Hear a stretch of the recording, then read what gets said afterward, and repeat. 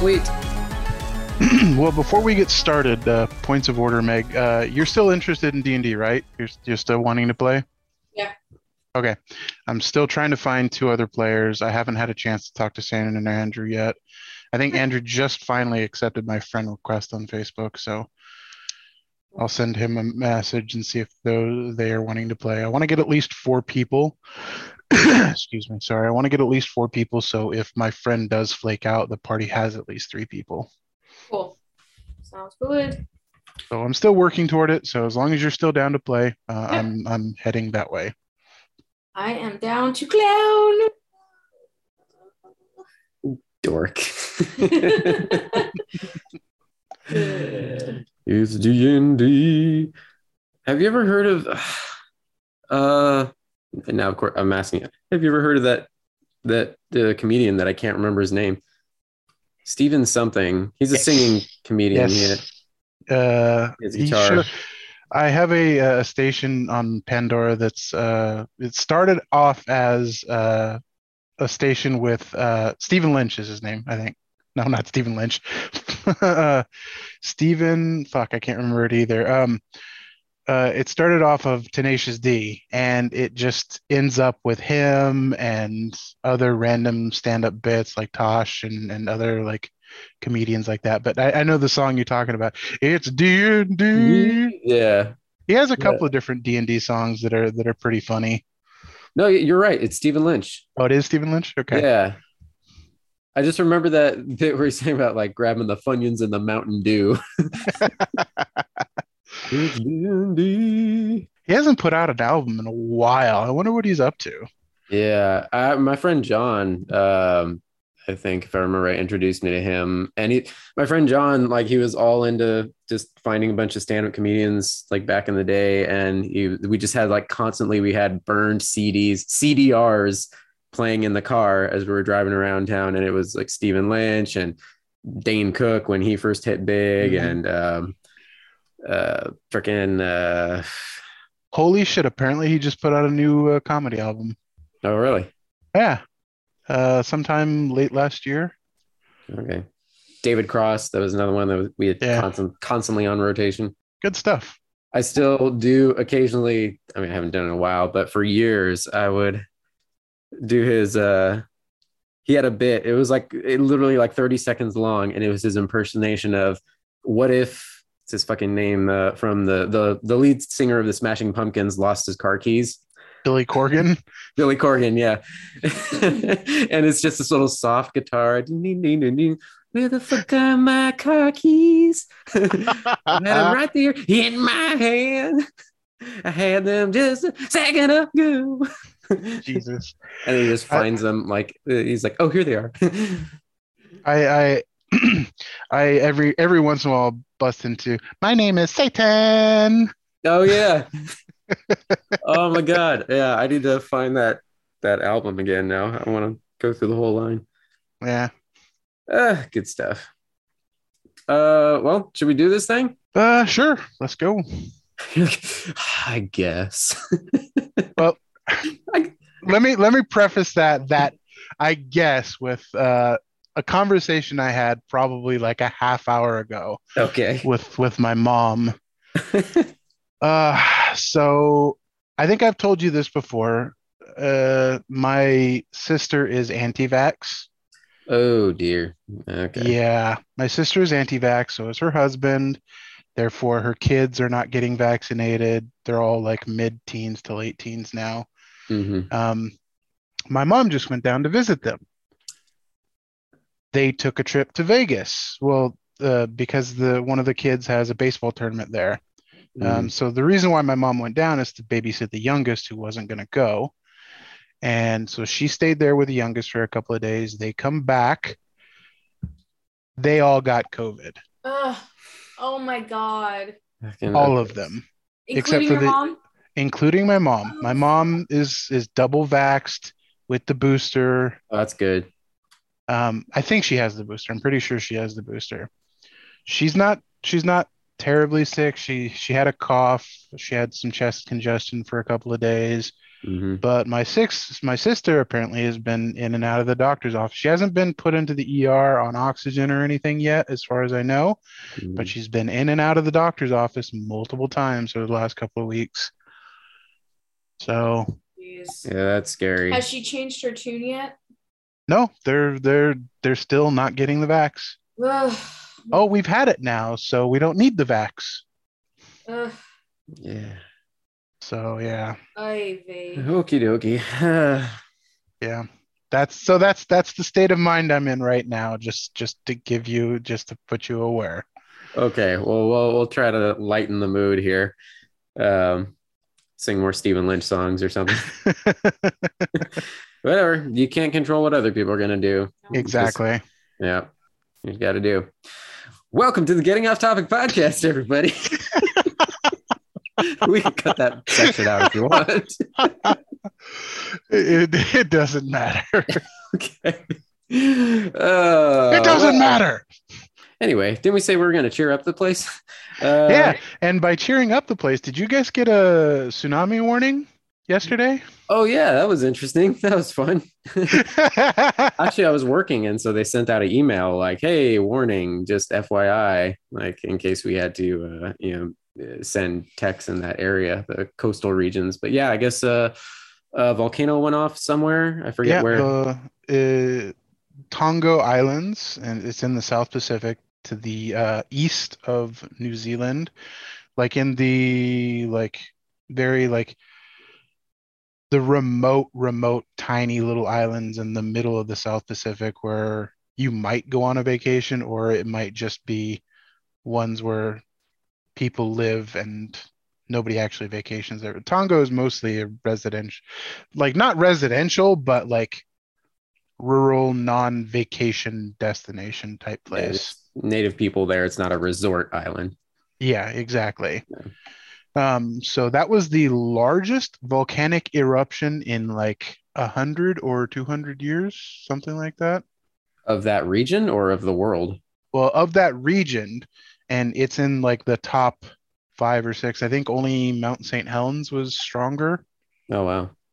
And I think the Iceland volcano a couple of years ago might be in the same range. But did you see the satellite videos or anything from that? Nah, I didn't look anything up. Oh, it's nuts. It's it's actually the first major volcano that has been captured live on a satellite feed. Mm-hmm. And you see just this enormous cloud the size of fucking France. They actually superimposed the cloud against France, and it literally covers almost the entirety of fucking France. Jesus. Just this giant cloud, and then the concussion blast, the shockwave that it sends out across the world. It was so loud that it was heard in New Zealand and Australia, which is 2,500 kilometers away, which is nuts. Yeah. And then also, because of the way it echoed off the atmosphere, people in Alaska fucking heard it. And that's literally halfway across the globe. Jeez. This is the world is a greasy faced 16-year-old and just popped the gnarliest whitehead. Yeah, pretty much. Boom. Jesus. Pretty fucking much. Wait, so if you're watching all these satellite videos and everything, this is basically you getting your fix of disaster movie porn, right? Absolutely. I am absolutely fascinated with volcanoes and that kind of stuff. That's if I had actually gone to college, it would have been geologist or meteorologist or something along these lines. It's because Todd wants to be a weather girl. Yes, I do. Who gets rescued by James Bond and Dante's Peak. Absolutely. Absolutely. Hey, yeah, Pierce Brosnan comes along, says we got to go. You go. That's what you do. Exactly. not going to say no to Pierce. Come on. Oh man.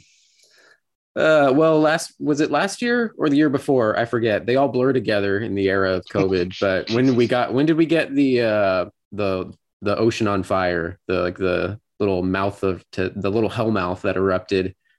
Oh, I believe that was last year. Was that last year? I forget. Yeah, the oil spill that erupted in flames and just wouldn't be put out. All right. Yeah. All right. Fun stuff. So we've got volcanoes erupting to an insane degree. We've got COVID still, of course, running rampant. And there were actually tsunamis. Like there were legit tsunamis. Like the islands around it got hit pretty hard with tsunamis. And California, we had a few different places like Santa Cruz, like nothing major, but Santa Cruz, like some of the low-lying beaches and the harbors flooded up to a foot or two of water inland. I have some family that lives in Crescent City, California. Like they live right on the water, and I checked in, and she said that there was a lot of their house is fine. Everything is good. They got a little damp. Yeah, Crescent City is one of the unique ones. Crescent City is very susceptible to any sort of tsunami waves coming from the South Pacific or Japan area particularly. Crescent City is I think they're one of the most hit cities in the world of tsunamis. Like they in the past they've been hit multiple times by even small earthquakes can generate. It's just the way the topography of the bay that they sit on kind of funnels it into them. So when deep impact happens, they're right on the bullseye. Oh no, we're all fucked if deep impact happens. They're in the bullseye if just a large earthquake happens. Okay, I only saw the end of that movie once on TBS in the middle of the day, but if I recall, Elijah Wood, Frodo, jumps on a little dinky motorcycle and just heads for the hills, and he's fine.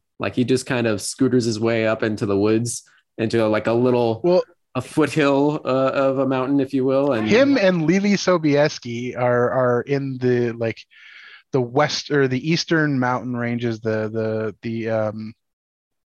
Appalachians. So they're already I mean, the Appalachians are not huge, but they're up into the mountains. So, so they're just far and high enough away. Yeah. Gotcha. Okay. All right. Well, shit.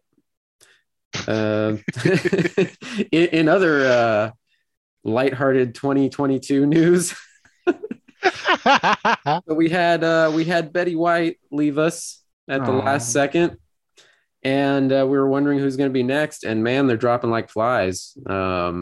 Sidney Poitier, legend, which, I mean, the guy, he was suffering from being 94 years old. So that was, that's not a big shock to the world. A loss to the world, but, not a big shock. But then this past week, speaking of comedians, Bob Saget, man. That was unexpected. Yeah. 65 years old. That is way too soon. I can't believe he was 65. I thought he was younger than that. He's been around for a while, but I mean, he's still lively as hell, still doing his thing. And he looks unchanged. He had one of those demon packs where he got to the point where he looked the way he looks and then didn't change for 30 fucking years. Yeah. He filled out with a little older gentleman weight, but other than that, still full head of hair and, just, looked like he could be back hosting America's Funniest Home Videos tomorrow. Which, by the way, I did see somebody post that. There was a tweet floating around of kids now will never understand that our version of YouTube was waiting for this man to show us what was funny on a Sunday night for 30 minutes. And cracking some really bad puns to go with it. He always did that dumb little, look at me. He was the inventor of dad jokes. What was funny is that we grew up knowing him from that and from Full House. And it was only like once I got into my teens and later I learned that, oh, wow, he is like a super blue comedian. Like just like all the insane stuff he did in his stand-up, with the X-rated shit that he couldn't say on Full House. Like he intentionally goes as hard as possible because he's created this public persona of everybody's father, everybody's uncle, just the nicest guy. And then he leverages that to say the most vile shit he can come up with. And it's just an amazing dichotomy. It's just fucking brilliant. I always remember oh, go ahead. One of the first tributes that came out was just the video of him doing the aristocrats joke. Yes, that's exactly what I was going to bring up. And it's every time I come across it, I die laughing. Yeah, it is the funniest shit. Well, they came to him, just like they did with all the comedians when they did that little documentary about the aristocrats joke, and gave him the prompt like, hey, we're doing this documentary, like let's hear your version of it, we'll film it. And the whole time he's just sitting there, and as he goes further and further and more down the rabbit hole of depravity, he's just sitting there like shaking his head at himself as he just keeps going on. It's like, God. But he keeps going. Yes. Because that's the point. Yeah. But that reputation aside, I saw an incredible outpouring from the whole stand-up community, the entertainment community in general, but stand-up specifically, because he is well known as like one of the kindest people in the business. Like he took younger comics under his wing. There's no no ego of these younger comics are taking my time or anything. Like he was apparently like so incredibly welcoming, and there was so many younger comics that are working today who had a story about like Bob Saget, like he could be like my best friend, like he helped me get start my sets here and so on and so forth. So, but just all around like a great dude, and like I have yet to hear any unkind words spoken about him, so that's rad. And apparently there's a lot of stories coming out about how he protected and sheltered like the Olsen twins from a lot of the Hollywood bullshit. And then when they were starting to have their troubles later on in life, in their like late teens, early 20s, like he was always there for them because he had addiction issues in the past. And so he was able to help them with their addiction issues and all that kinds of stuff. So just a really great dude in general. Yeah. But yeah, of course. I mean, he's been around since, I think he started in the 80s, early 80s. And I don't think you were allowed to be a stand-up comedian without some sort of drug habit. Like they don't even let you in the door. Like you go to the Comedy Store and they say, okay, you're on in 30, here's your complimentary bag of Coke. Yes, pretty much. Oh shit. Anyway, should probably move on to some nerd shit. I do have a bit of headlines. Well, first off, Todd, what have you been doing the last 2 weeks? What are you watching? What are you playing? What's going on? Well, watching, I have caught up on The Eternals. I've been watching Boba Fett. Yes. Been getting through Witcher. Witcher. We finished season 2. Nice. Been just mainlining Critical Role. As many hours as I can put in. God, there's a fuck ton of it. Jesus Christ. Yeah, I don't know. It's probably going to take a while to convince me to go down that rabbit hole. Like it took 10, 15 years for me to finally binge all of Supernatural, all 15 years of it. So the amount of Critical Role out there, it might take me some time. Yeah, it's more, even at 15 years of 20, what is it, 20 episode seasons? Yeah, something like that. Hour-long episodes or half-hour long? Hour-long, yeah. Yeah, there's still there's one campaign of Critical Role is more than that, and there's two full campaigns, and one just started campaign. There is an upcoming Animated a show. gateway intro into it that you could start with. Yeah, I'll watch the animated show for sure. Yeah, the animated show is coming up at the end of the month here. I think the premieres on the 28th. Critical Role: The Legend of Vox Machina is the name of it. It's on Amazon Prime, and that's going to be the prequel story to their campaign one, because campaign one actually starts off. It actually picks up like a year or two into their home game. They actually had a home game going before Critical Role became a live show, and it picks up about a year or more into their home game, and then so this is going to tell the story of before the live show started, and then like the first sort of arc of the live show. Gotcha. All right, I'll check that out. Is there a release date for that? I think it's the 28th. Oh, this month? Yes. Oh, cool. All right. Yeah, so next Friday. Cool. Yeah, things coming. Not this coming Friday, next Friday. Cool. Yeah, I've been still slamming through Horizon Zero Dawn. Getting close-ish to the end, although there's still, I'm sure, like 1,000 side quests that I haven't uncovered. 1,000 side quests, you got DLC, and then yeah, I'm working on the whole DLC section right now, the Into the Frozen Wilds, which I'm almost done with that. That's a lot of fun. And now I'm like almost maxed out on my my character level. I'm like almost hit level 50, so finishing the main quest is going to be a breeze.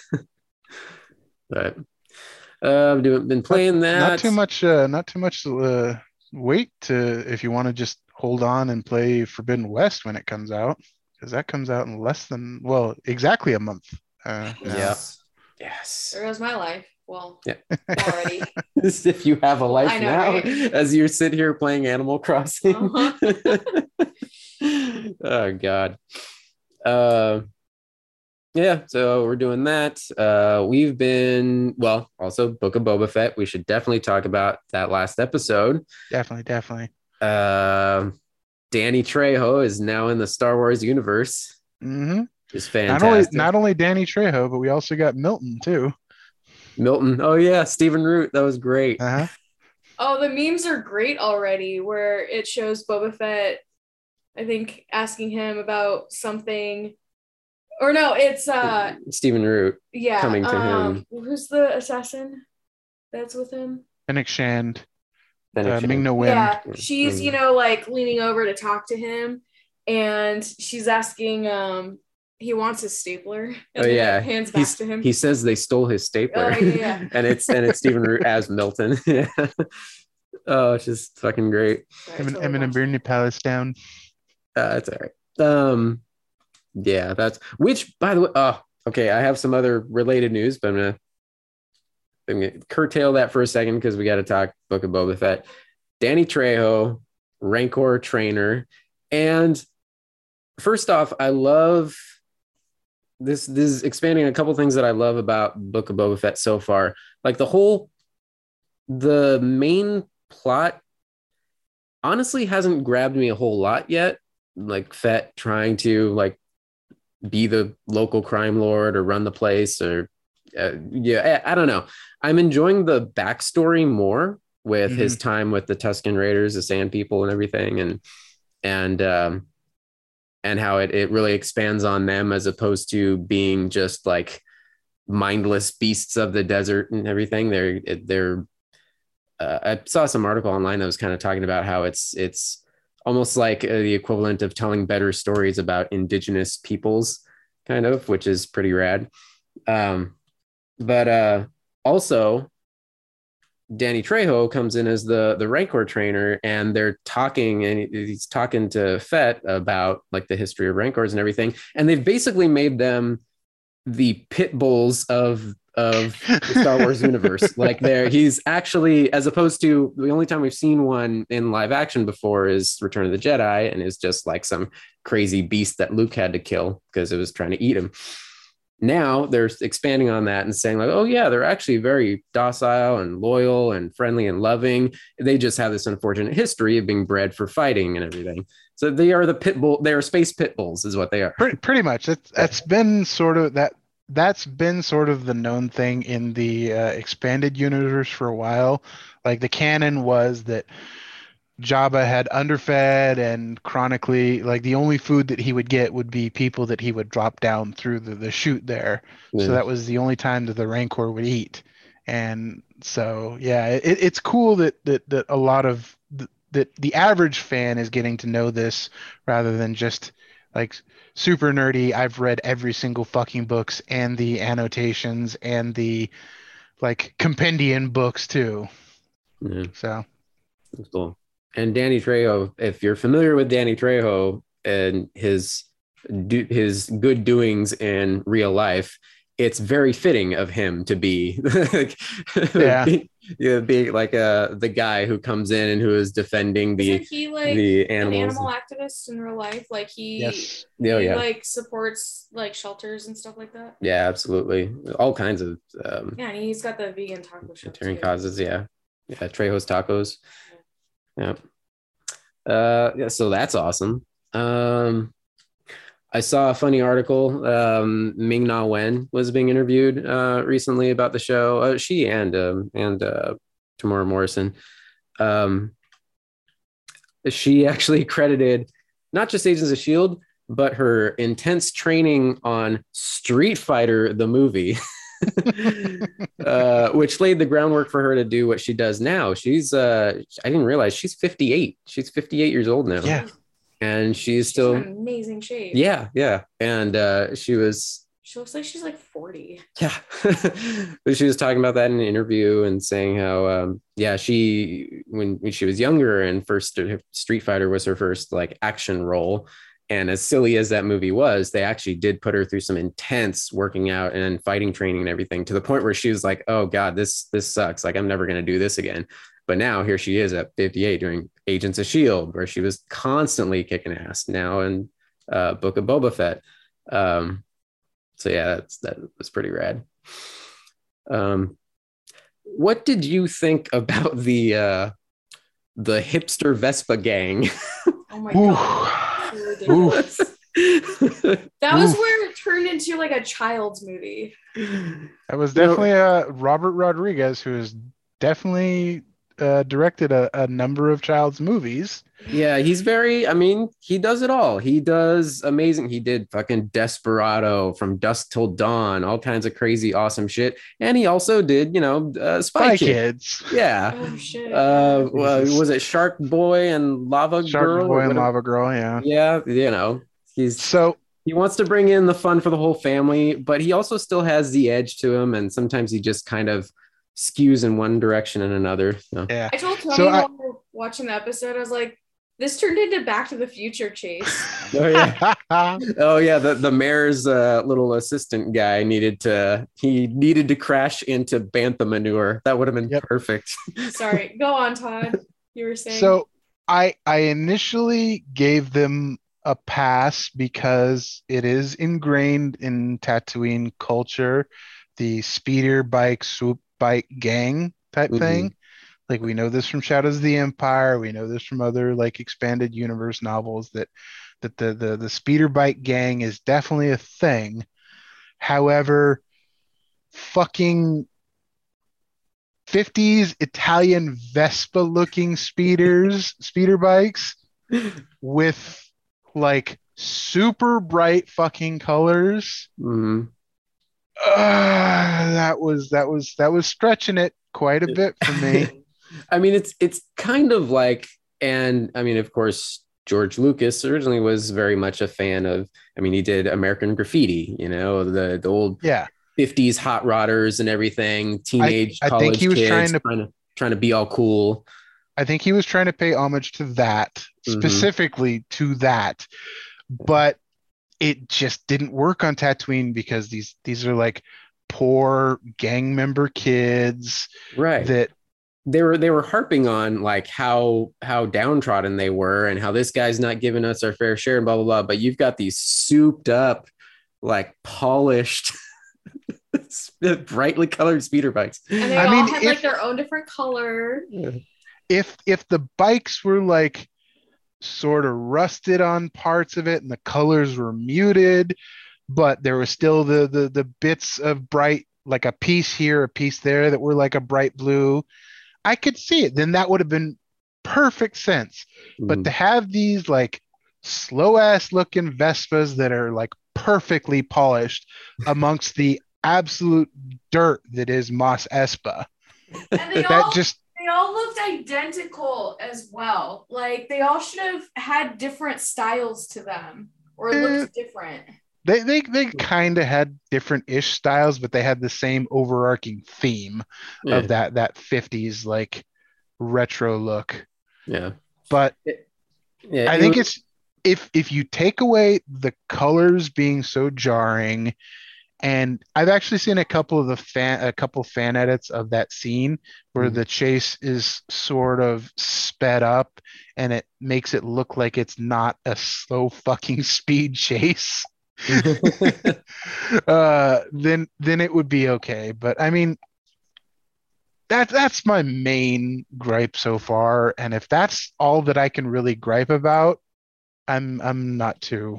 Yeah, we're definitely in the weeds with like picking apart geek minutia here, but I think we all agree that it kind of stuck out like a sore thumb. Yeah. And again, maybe clearly he made a choice to just kind of pay homage to that sort of like, greaser gang, whatever, but to fit in the rest of the world that has been set up of Star Wars, and specifically like Tatooine, literally you could have done that on literally any other world and it would have fit in perfectly fine. But on Tatooine, it just stands out like a fucking sore thumb. Yeah. Just have them on beat up bikes, like they've had to scrap together because they are scrounging for whatever they can, like old pod racers or something. Yeah, whatever. Anyway, geek minutia. Let's see, was there anything else in that episode? I forget. We had the fight with the fucking giant ass Wookiee. Oh yeah, that was rad. Mm-hmm. He'll be back. Oh, he's definitely going to be back. I'm surprised. I was totally expecting him, instead of just shooing him off into the desert, just being like, hey, you want a job? I thought that's where it was going too, but I think he'll come back around and like offer his services to Fett. Yeah, for sure. I mean, he kind of owes Fett a life debt now because like he could have killed him. That is true. Yeah. Now, the Bacta tank. I'm wondering, he's spending a lot of time in there. Is there something that they're going to reveal at some point? Like he is permanently injured in some way? Because he seems to be like constantly having to recover in that thing. Like he's had a few fights and scrapes, but it seems like that's he sleeps in there. Yeah, that's just where he hangs out. He did survive being digested by a giant creature that breaks you down by covering you in acid goo, and then immediately was forced to live amongst the sand people for an extended amount of time. And Tatooine is not the healthiest of places for a human body to live in. So I think it's just he needs it because of all the number of injuries he suffered in a short period of time, and it's probably permanently like damaged his body. Okay. I mean, he seemed to get along for a while with the sand people in the middle of the desert, but I was wondering in the back of my mind, I wonder if at some point they're going to introduce, and I'm not sure in the expanded lore if this is a thing, but maybe with the clones, if at some point they have an early like degradation. Yeah, it's possible. I don't know if there's anything in the new canon, but in the older canon, all the clones had died out by this point. So like they in the old canon they were all gone by like A New Hope, Empire time frame. Like they had all been replaced by conscripted soldiers, and literally like clones were dead. Yeah. All right. I still think episode 2 was amazing though. Did we even talk? I don't think we've talked about episode 2 on the podcast, but episode 2 was so fucking good. That was that was the bulk of his story with the Sand People, him earning their respect, stopping the train from the whoever those fish guys are. Pike Syndicate. Okay. We've seen them before in the Clone Wars. They are involved with the Red Dawn and Maul's people and all that kind of stuff. So that's kind of like ties in. But that's also why the Hutts no longer wanted to get involved. Was now that the Pike Syndicate is involved and has it out for Fett, they don't want any piece of it. Side note here: did you see the rumors that Katie Sackhoff might be getting her own Bo-Katan show? Yeah. So what that's coming out of is it's the rubble and remains of the Rangers of New Republic show, because she was tied to play supporting on that. Yeah. And then since that fell apart, they're just going to go ahead and instead of giving it to Gina Carano, they're going to give it to her and let her helm the show. I guess that could work. I mean, I figured though they would be covering her story in season 3 of Mando, because they've got unfinished business with that sword. Yeah, there's unfinished business there, but that could be resolved in an episode or 2. I don't think she's gonna go completely antagonistic to Mando. No. Either way, yeah, I'm down for more of that. Oh, did you watch the Eternals yet? Have not watched the Eternals. No, got to get around to that. I don't see why it got all the hate that it got. I thought it was a perfectly acceptable movie. Non-spoilery. Mm-hmm. I could see where homophobics and sexists might have issues, but other than that, on Eternals, other than that, it seemed like a perfectly fine movie. And there are some good action scenes, and there's one post-credit scene that I will squee about later once you've watched it. Okay. I have to watch that. Maybe we'll watch that this weekend. The way fucking COVID's going right now, I think we might have to wait for streaming on Spider-Man. Aw. Like I want to see it so bad, but I just find an empty theater near you. Like I literally went and there was just me and one other couple of ladies, and they were like 30 feet away from me. Right. We'll see. But so far we're leaning to waiting at home, but I don't know. Yeah, it's kind of exploding right now with everybody catching it. So it's fucking serious. Yeah. There it was actually tying into this conversation. There was a new Saturday Night Live last night, and I forget the name of the new guy who's doing his impersonation of Biden, but they opened with a press conference with Biden basically telling everybody, in order to stop COVID, stop seeing Spider-Man. Stop going to see Spider-Man.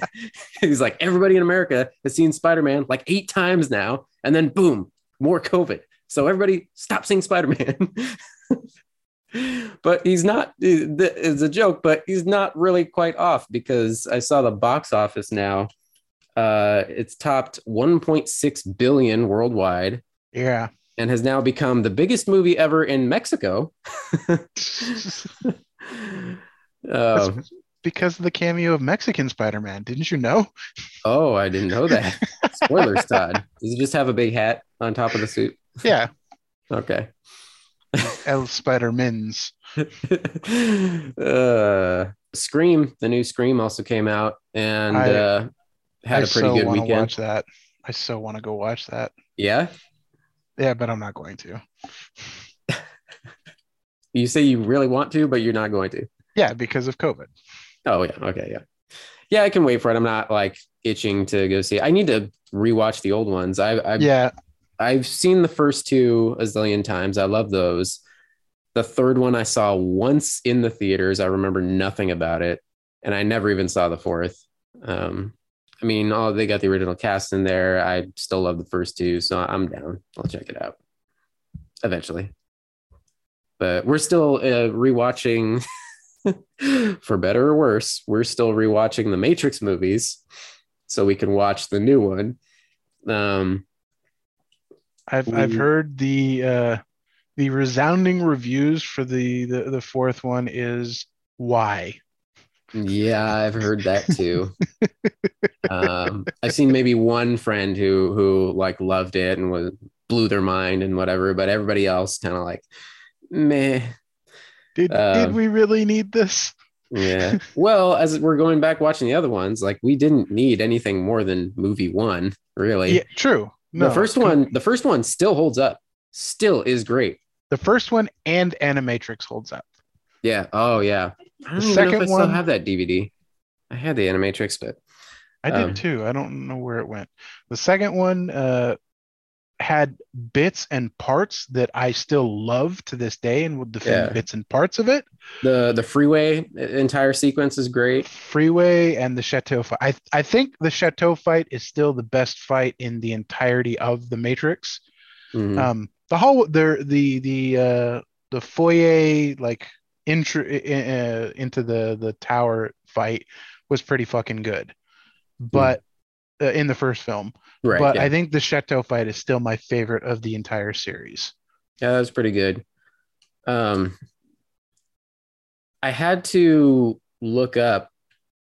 We had to read an explainer article afterwards, like just to break down everything that the architect explains to Neo about how there was like 5 or 6. I think there was 5 iterations of like the one and a cycle of the Matrix. Well, more than that. I think it's been going on for a couple hundred years at this point.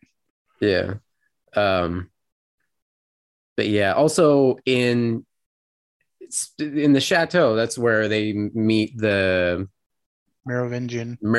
Yeah, weird ass name. The weird Frenchman. Another note, the Wachowskis were really fucking horny when they wrote that second movie. Like the whole meeting with the Merovingian, like he introduces himself by showing, hey, look at that hot chick over there eating her little dessert. I sent her a special dessert. He programmed a piece of cheesecake to give her an orgasm. In the middle of their little like club there or whatever. I was like, what the fuck are we watching? I mean, it's a movie about 90s goths. 90s goths were fucking horny. Yeah, true. I mean, I'm not like that whole club that they take Neo to in the first like 10 minutes of the flick is a like goth BDSM club. Yeah. Oh, I forgot. They also explain in that conversation with the Merovingian and then earlier with the Oracle, some of the holdovers from the previous iterations of the Matrix. I think they said the second version of the Matrix had like monsters. The machines decided to introduce like vampires and werewolves and shit. Yeah. I like, how does that make sense? Why? Like, they're AI trying to figure out what the fuck humans want. They didn't exactly know. So what do they have easily accessible at their fingertips? They have all of humanity's like media creations, and at times like we were obsessed with fucking monsters. Like a lot of our movies have vampires and zombies and shit. And so they're trying to like, if you remember, they went through a few iterations where at the beginning, like they created this perfect utopia, and then as paradise, Smith, paradise, and then as Smith, like our human fucking monkey brains can't accept utopia, paradise, and we were like, no, fuck this, and we rebelled and all that good stuff. And then so if paradise doesn't work, what's next? Okay, well, fucking murder them all with monsters constantly. We set them in Transylvania, and we got Vlad the Impaler fucking murdering them. Yeah, so the Matrix 2.0 is just like the monsters or Scooby-Doo or something. Just a constant Scooby-Doo adventure. And then finally the perfect Matrix where the least amount of people are shrugging it off is like the oppressive like late 80s, early 90s corporate like you can have a life, but you're also chained to a desk for 9 to 12 hours a day. Yeah. In this giant metropolis that seems never ending. Yeah.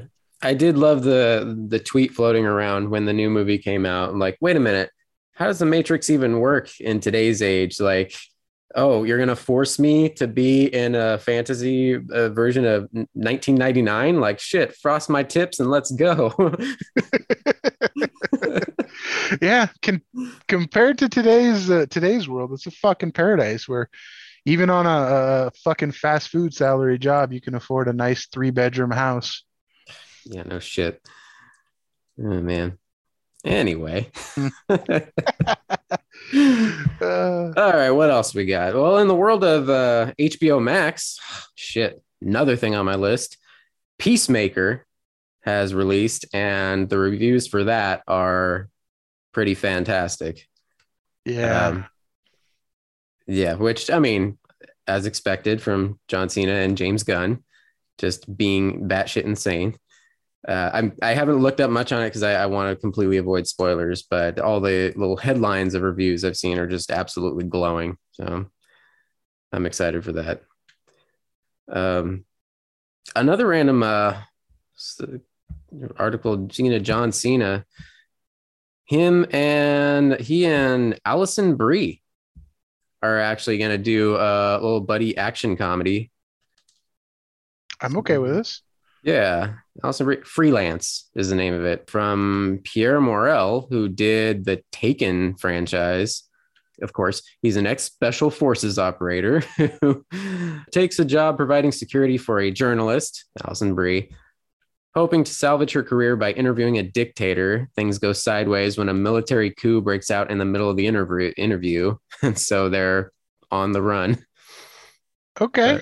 But yeah, it's action and adventure comedy. Allison Brie, I'm down to see her do action. I was thinking about, I mean, she got in super crazy shape for Glow. Yeah, she lost a fuck. She was already like a skinny, small girl. Oh yeah, she's lost. Very tiny, but she is ripped. She got in crazy shape for Glow, for all the wrestling training and everything. And even after that, like I think just like a month or two back, I saw she's occasionally posting her like workouts, like lifting crazy deadlifts and shit. Yeah, I'd like to see her do some kick-ass action. That'd be fun. Yeah. Or John Cena, knowing they're two sizes next to each other. Actually, probably what could happen is that move from Marvel where didn't the Hulk throw Wolverine into battle at some point? Yes, multiple was times. The Hulk or was it Juggernaut or somebody? No, it's Hulk and occasionally Thing. Okay. You just launch Wolverine at enemies. So John Cena could just launch Allison Brie. Whatever the name is for that maneuver, I want to see that happen. Speedball, I think it's called.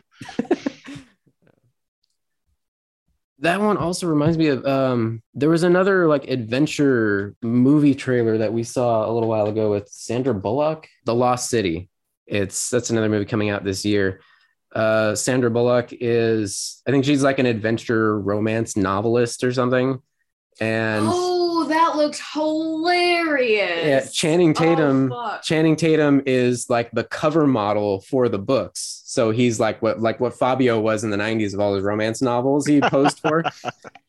So he's just like some idiot model dude. And somehow they end up on some insane adventure. Daniel Radcliffe is like her agent or something. Or he's like some crazy billionaire, I think, who gets her wrapped up in some insane like jungle adventure or something. So basically she writes these adventure romance novels and Daniel Radcliffe's character is convinced that these long lost cities that she writes of are actually real, right? And wants her to like help him discover them, right? The only thing that I've seen about this film is like a teaser of a teaser that's just them three standing next to each other talking for a moment, and it just puts in perspective how tiny the Daniel Radcliffe is and how large Channing Tatum is, because he is a giant, and even Sandra Bullock is taller than Daniel Radcliffe. Yeah, you really need to watch the full trailer. It's amazing. Yeah, it really won me over. It's big dumb fun with a lot of people that I enjoy. I think even wasn't Brad Pitt at some point in there? Yes. He's like he comes in as like, because like Sandra Bullock and Channing Tatum's like trying to come to her rescue, and he's like a dumbass. He doesn't know what the fuck he's doing. And then Brad Pitt is in there as like the true outdoorsman survivalist guy showing him up. Oh man, I'm remembering bits of the trailer and like fucking Todd, you gotta watch this like right now. It's so good. The Lost City. So that looked fun. You're gonna laugh your ass off. It's on the list. It's there you films go. To see. Let's see what else we've got, and more TV news. I'm probably the only one in the universe who still watches these because I'm ride or die at this point, I guess. But the Arrowverse shows have kicked back off, picking up where their seasons left off, and actually Superman and Lois just kicked off their season too. But there is big news. Another new series they're gonna have a go at David Ramsey, who is Diggle from Arrow. Now they've been hinting at him for a while that in the Arrow finale, if you remember, like they don't explicitly show it, but they basically hinted heavily that he finds a Green Lantern ring. And since then, I don't know if you've kept up with the shows at all, but he's been making little guest appearances on the individual shows on Batwoman and stuff. And they've been hinting that he's like on that journey to maybe seek out the Green Lantern powers or whatever, but they haven't explicitly said it yet. And I was wondering, okay, are they gearing this up to tie in with that other Green Lantern show that's going to be on HBO or something? I don't know. But now news came out that he's going to headline his own show at CW called Justice U. And he is basically putting together a gang of young metas to go undercover at like a school or university or something. Okay. I've always liked that character, and I've always been curious if they would ever pick up on him again. So I'm just done with the CW universe. Like, I'll watch the final season of Supergirl once the final episodes are out, and I'll watch. Now that the first season, I think the first season is all completely out on HBO Max, Superman and Lois. I might pick that up. Yeah, because everybody says that one's the best of it. Yeah. But I think I'm done with it. I can't take another episode of Flash. Yeah, Flash I don't have it in now. I'm just waiting for that to end. I can't. My completionist brain cannot let it go because I'm in this deep. I just have to see it through the end. I just got to know how the hell they decide to end it. But I'd probably mention this every time we talk about this, but Legends of Tomorrow is still fantastic because it's just its own wacky thing now. They just lean into the insanity. And Superman and Lois, definitely, I highly recommend give that a try because that's just a solid, good show.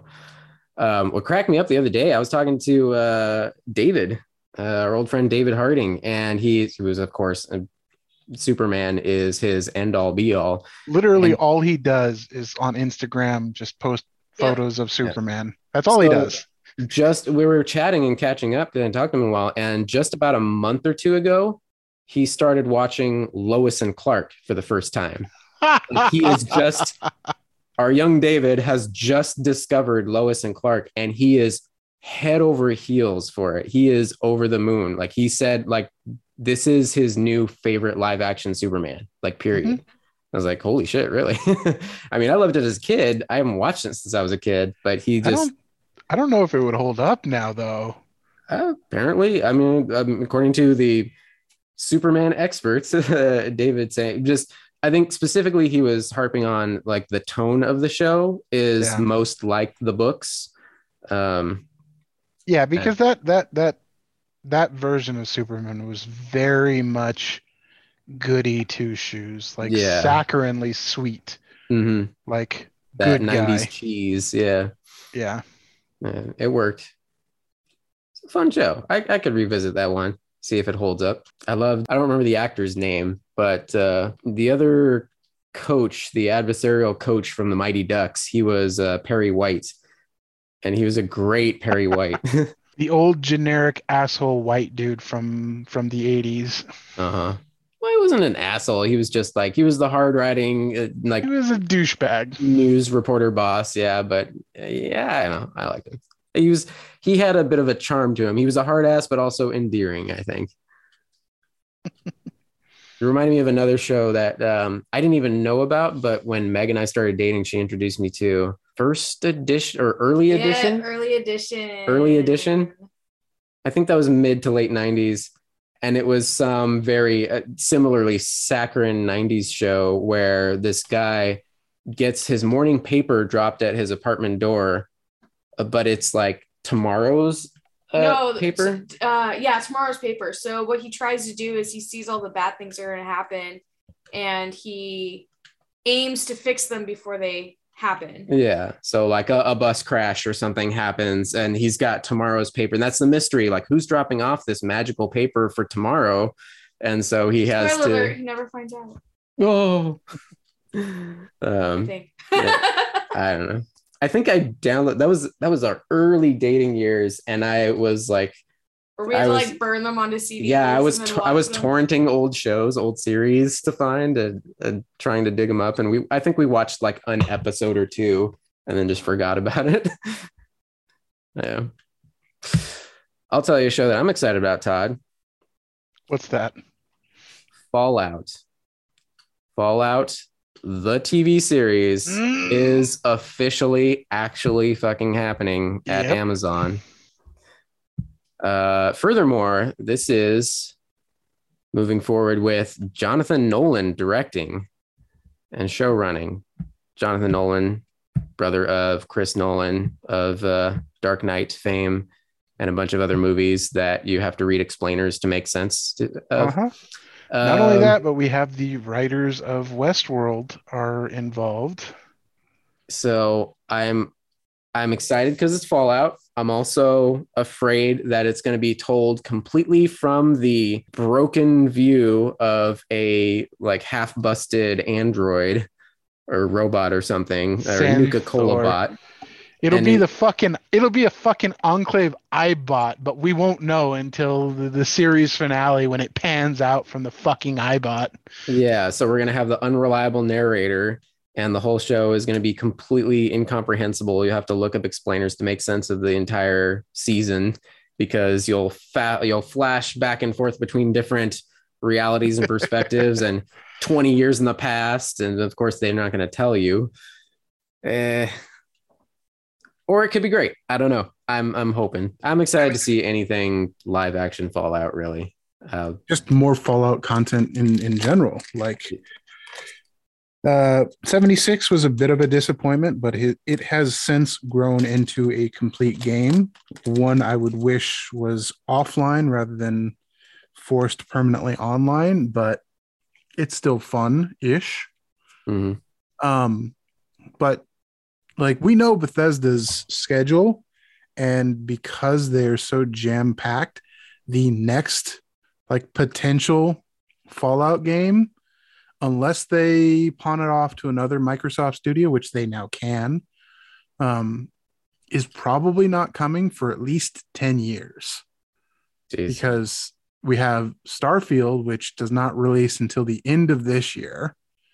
And then there'll be expansions and DLC and focus on that for at least a year or two. And Elder Scrolls 6, which is like in the basic early development at this point, since they've been all focused on Starfield for the last 10 years now. I think they said it's been in development, active development, for between 5 and 7 years. Yeah.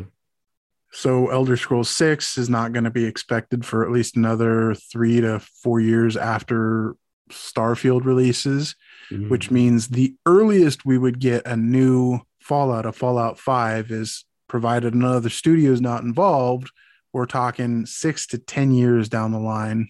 Jeez. Yeah, so any Fallout content is okay in my book. Yeah, for sure. Just give me. I want to see. Give me Fallout 3. Just give me that storyline, just straight up, with New Vegas as a spin-off show. Agreed. Yeah, I'm down. I'm totally fine with that. Like, yeah, we've seen the story already, but I want to see that in live action. Throw money at John Cena and Jason Momoa to mocap as super mutants. Yeah. And throw in for New Vegas, who's it? Caesar's Legion is the crazy like war tribe or whatever. Give me Taika as the leader, as Caesar. Who do we get as Mr. Hand? Mr. House. He's the leader of Vegas, right? Yeah. Like the secret evil genius behind the show. I don't know. It's been so long. He's like you don't really see him. You just get him through the television in a sort of 50s version of the bartender in Back to the Future, where he goes to the future. All right, yeah, it's just that TV tube robot. Yeah, because in reality, he's like just like hooked up to machines. Like he's like ancient, like a Mr. Burns or something. Yeah, he's pre bombs falling. He's being kept alive by machines. Essentially, it's just a brain in the machine. Okay. So you could just have a synthesized version of him through the bots and everything. It could be like a Max Headroom sort of situation. Yeah, Max Headroom. That's what I was trying to come up with. Hell, get him. He's still kicking around. Matt Frewer. Yeah, he played it in Back to the Future. That was the waiter. Mm-hmm. Welcome to the Cafe 80s. Oh, geez. Okay. In more Amazon series news, The Boys season 3. We finally got a release date. That's the good news. Bad news is not till freaking June 3rd for The Boys season 3. They released a quick little teaser trailer with all it is just like zooming in on Homelander's creepy homicidal sex offender face, just like waiting for him to snap and like heat vision everybody who's like snapping photos of him. But yeah, that's gonna be fun. There's Todd, Your Precious Baby, Moon Knight is getting a trailer tomorrow. Yes. Well, we're recording today, Sunday the 16th, so Monday the 17th. If you're listening to this in the future, then you may have already seen the Moon Knight trailer. I think it's already leaked, so a number of people have already seen it. So okay, it's supposed to premiere on like Monday Night Football. Yeah.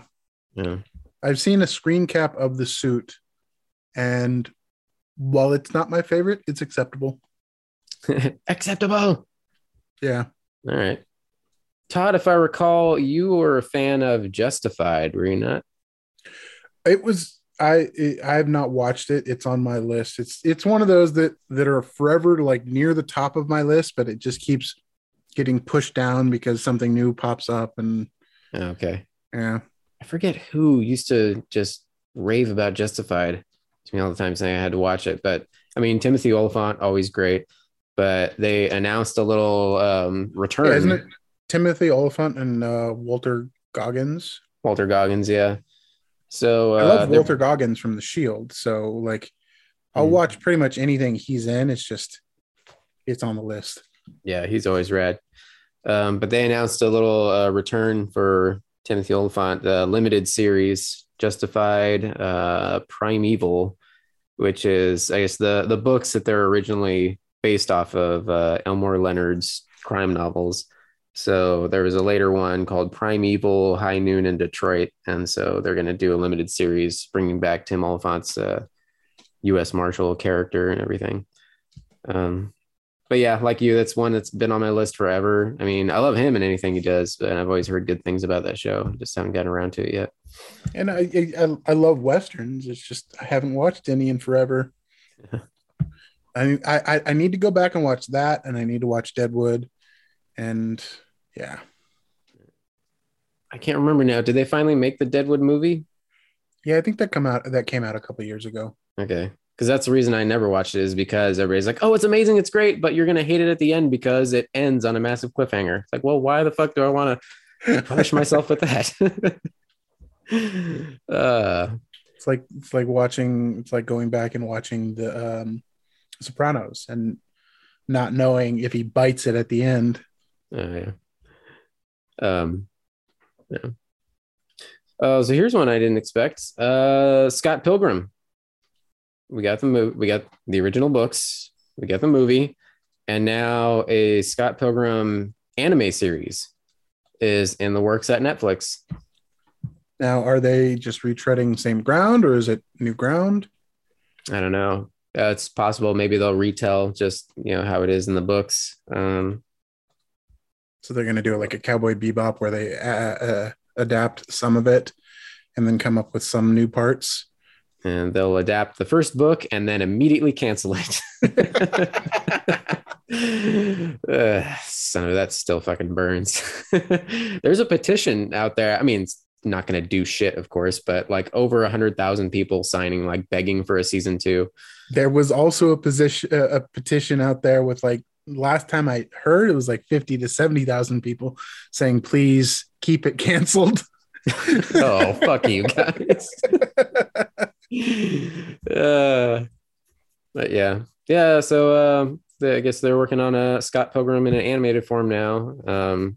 That'd be cool to see if they put it in the same style as the books. They're very, I mean, they were stylized. I mean, Brian Lee O'Malley, he's Canadian, but he stylized them as mangas. So it's in that format, looks very manga-ish. So it's manga, but their heads just like pop off every time they have to talk. Yes. Manga Terrence and Phillip. Yes.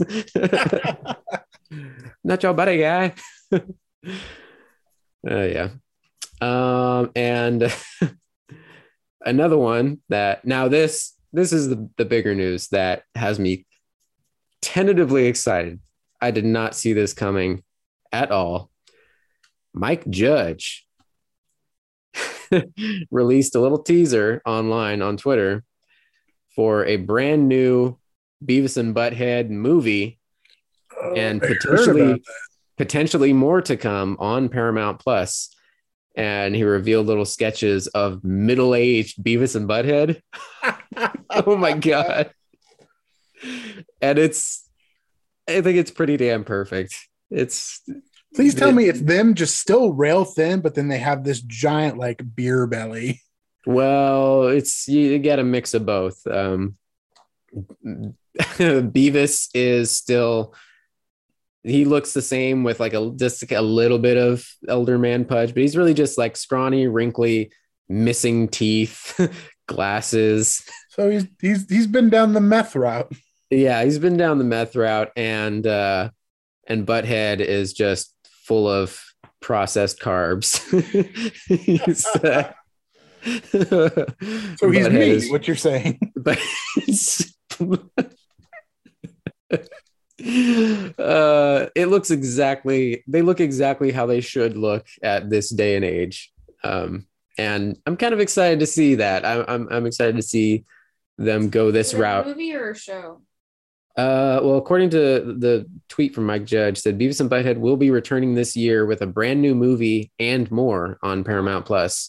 No exact date yet, but soon. Because they tried bringing the show back, and I actually really enjoyed the new version of it with the internet and all, as opposed to them just watching music videos. But it, I guess, didn't do well because it's clearly not on. Yeah, they did a reality TV. I think it got one season on MTV. Yeah, they did a brief season on MTV in 2011.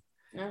And yeah, it was the same thing. It was like, as opposed to just music videos, it was like watching dumb internet videos.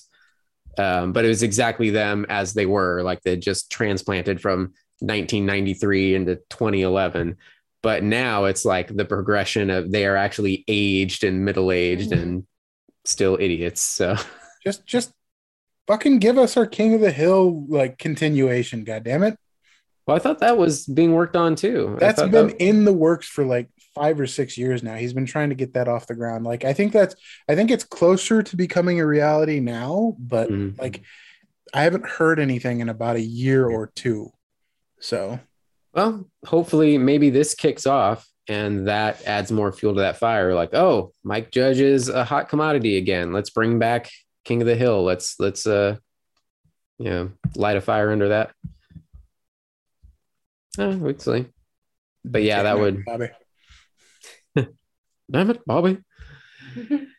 And last but not least, because everything old is new again, over in the world of Disney Plus, The Santa Claus with Tim Allen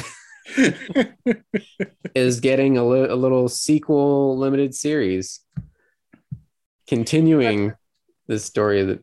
If nothing else, those films weren't the worst Christmas movies.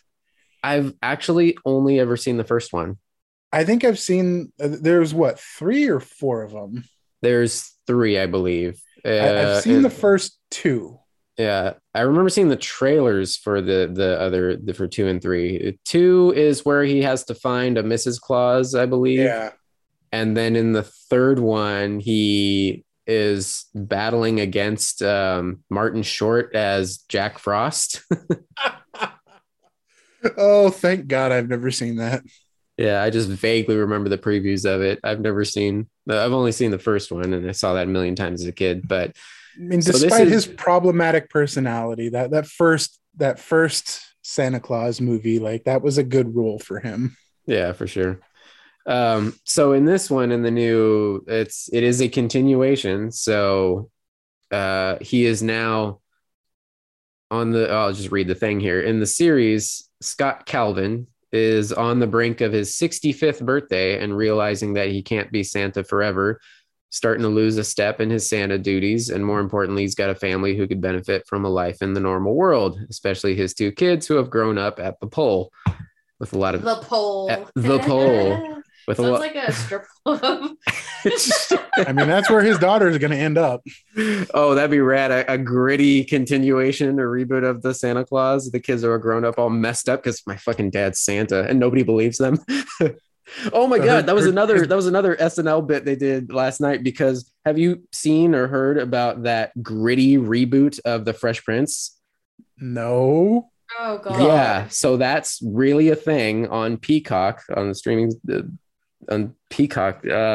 Yeah, Will Smith is like executive producing it or something, but it's like a down to earth, gritty reimagining of The Fresh Prince of Bel-Air. So kids like learn how to grow up in the streets, and now he goes to Bel-Air and blah blah blah. So they made instead of being wholesome, it's he takes his brand of Philadelphia violence to Bel-Air. Yeah, some shit like that. I don't know. Jesus. I mean, I could be, misjudging. Maybe it's going to be great. Who cares? But they made fun of that on SNL last night with the gritty Family Matters reboot. So it's fucking Urkel beating the shit out of some other kid in an alley, pulling a gun on him. He's like, "Did I do that?" Jaleel White is kind of fucking ripped right now. He could pull it off. Oh man. Yeah, I don't know. Anyway, the Santa Claus at Disney Plus. That's happening this year. So yeah, I guess now he has to look to find the replacement Santa so he can, hand off the title. It doesn't give any sort of release date or anything. I think it's just been greenlit. So, it's a Christmas movie. I really don't care. Yeah. Did you see the trailer for the Batmans? I think it was titled The Bat and the Cat, The Bat and the Cat. This is a Dr. Seuss one. What are we talking about? No, the Batman trailer. Oh, the Batman with Pattinson. Yes. No, I have not watched it yet. But yeah, I heard that came out a few weeks ago, I think. And yeah, I think we brought it up last podcast, but you still hadn't seen it yet. Okay, all right. Yeah. But there was people were making a big deal about it because they're really leaning into Catwoman, Selena Kyle's like origin story. Yeah, It's very much a Selena and Batman movie. It's not just Pattinson's Batman. But in somewhat relation to that, we've also gotten our first image of Batgirl, the new Batgirl. Oh, really? Have you seen this yet? I will look that up right now. I'll send you the link right now. Leslie Grace. First look at her Batgirl costume for upcoming HBO Max. Oh, that is very bright and shiny. Yeah, it looks good. That's cool. I mean, it's very, very comic booky, but that's cool. It pays tribute to the original like almost 70 was it 77 or 76 Batman costume? Like the color and the shape of the bat symbol is very similar to like the original Batgirl costume. That's cool. Especially with the cape. It's nice. I like it. Yeah. The modern take on a classic costume. Cool. J.K. Simmons is... Oh, so is J.K. Simmons Commissioner Gordon again? I think so. That's cool. All right. Brendan Fraser, I believe, is some bad guy in it. And, of course, Keaton is back. Yes. Which, I mean, I'm excited enough for that. Sign me up. Cool. It seems like there's still...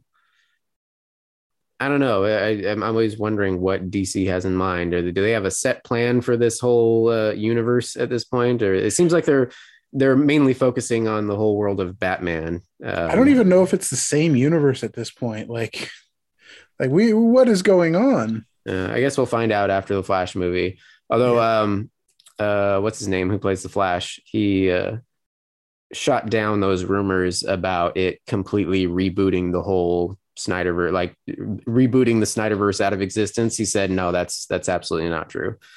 Yeah, but they also denied that there was going to be 3 Spider-Mans in the Spider-Man movie until like day of. Yeah, it's true. Wait, what? Spoilers, Todd. Jesus.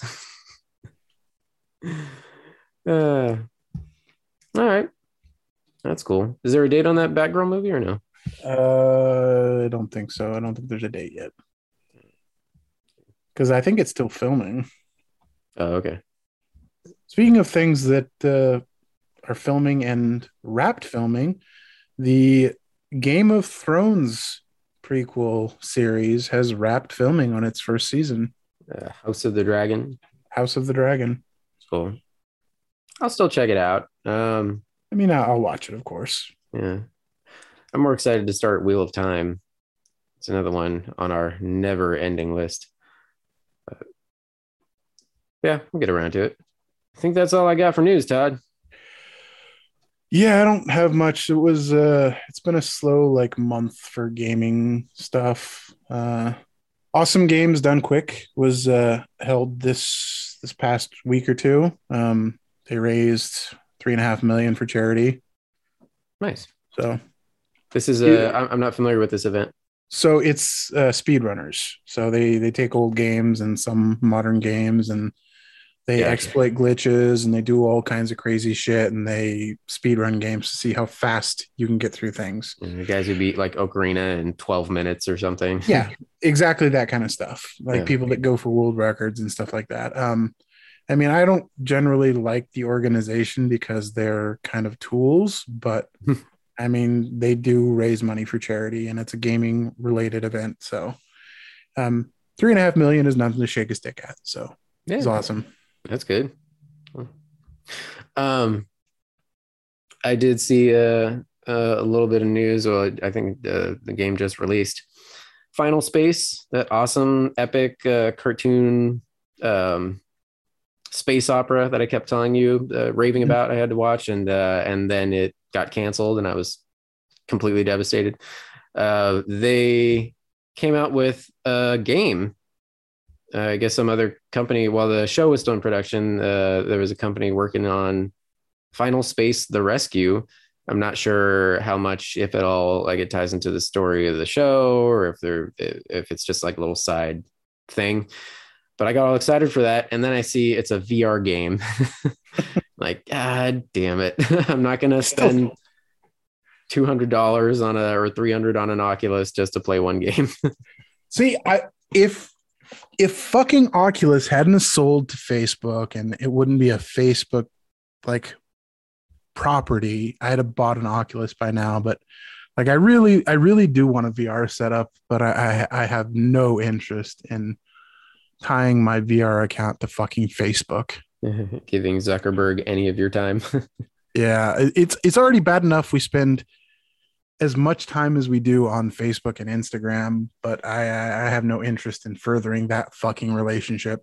It's already weird when I see fucking ads for a bed when I searched for it on my work PC and suddenly it's showing up on my phone and my home PC. Yeah, no thank you, fucking Zuckerberg. Always watching, always listening. Yes. There was one cool little indie one I saw an announcement for. Meg, I thought you might actually be interested in it. Bear and Breakfast? Yeah, Bear and Breakfast. A little indie title, highly recommended. Berenstein Bears go for breakfast? Apparently highly recommended for fans of Animal Crossing and Stardew and little like chill like management type games. So the story, I'll just read it here. Build and run a bed and breakfast, but you're a bear. Bear and Breakfast is a laid-back management adventure game where you play as a well-meaning bear trying to run a B&B in the woods. Hank and his friends find an abandoned shack and, equipped with their teenage ingenuity, turn it into a money-making bed and breakfast scheme for unsuspecting tourists. As your business expands, so do the mysteries of the forest, and Hank soon finds himself uncovering a plot deeper than the wilderness itself. I like it. Yeah, looks fun. It's a little indie title just announced. It's supposed to come out sometime later this year. And looks like it's going to be available on the Switch. I don't know Nice. I don't know what other systems. Oh, I like the artwork for it. Yeah, it looks cute. I like that genre is like some coming forward. It's like the casual RPG. Yeah. Like there's no huge high stakes and there's a bit of like light grinding and kind of stuff like that, but it's just good fun. It's because reality is stressful enough, and we don't need another action, shoot 'em up, bloody adventure or anything. We need like peace, tranquility, low stakes. Low stakes. We need like low pressure. Yeah, the Home and Garden Network. We need like HGTV. The video game equivalent of HGTV. Yeah, I just want to chill out and see people pick out their decorations. Then again, I guess even that can be stressful because you're like, fuck, I'll never own that. Mm-hmm. I'll never come close to owning that. I'll never have my 1/4-acre backyard with a Death Star fire pit and a smoker and a giant barrel barbecue. We have a pretty decent fire pit. That's still in the box since our wedding, in the closet. Because we're waiting for one magical day when we have a yard. Them's the breaks. Mm-hmm. All right, guys. Thank you very much for joining once again. This is Tony. This Todd. And Meg. We need a new sign off. We need something fresh. Go fuck yourself, Cleveland. What? I don't know why I said Cleveland, but whatever. Okay. I thought you said Whedon. Well, that too. That works too. Go fuck yourself, Whedon. Okay. Later, guys.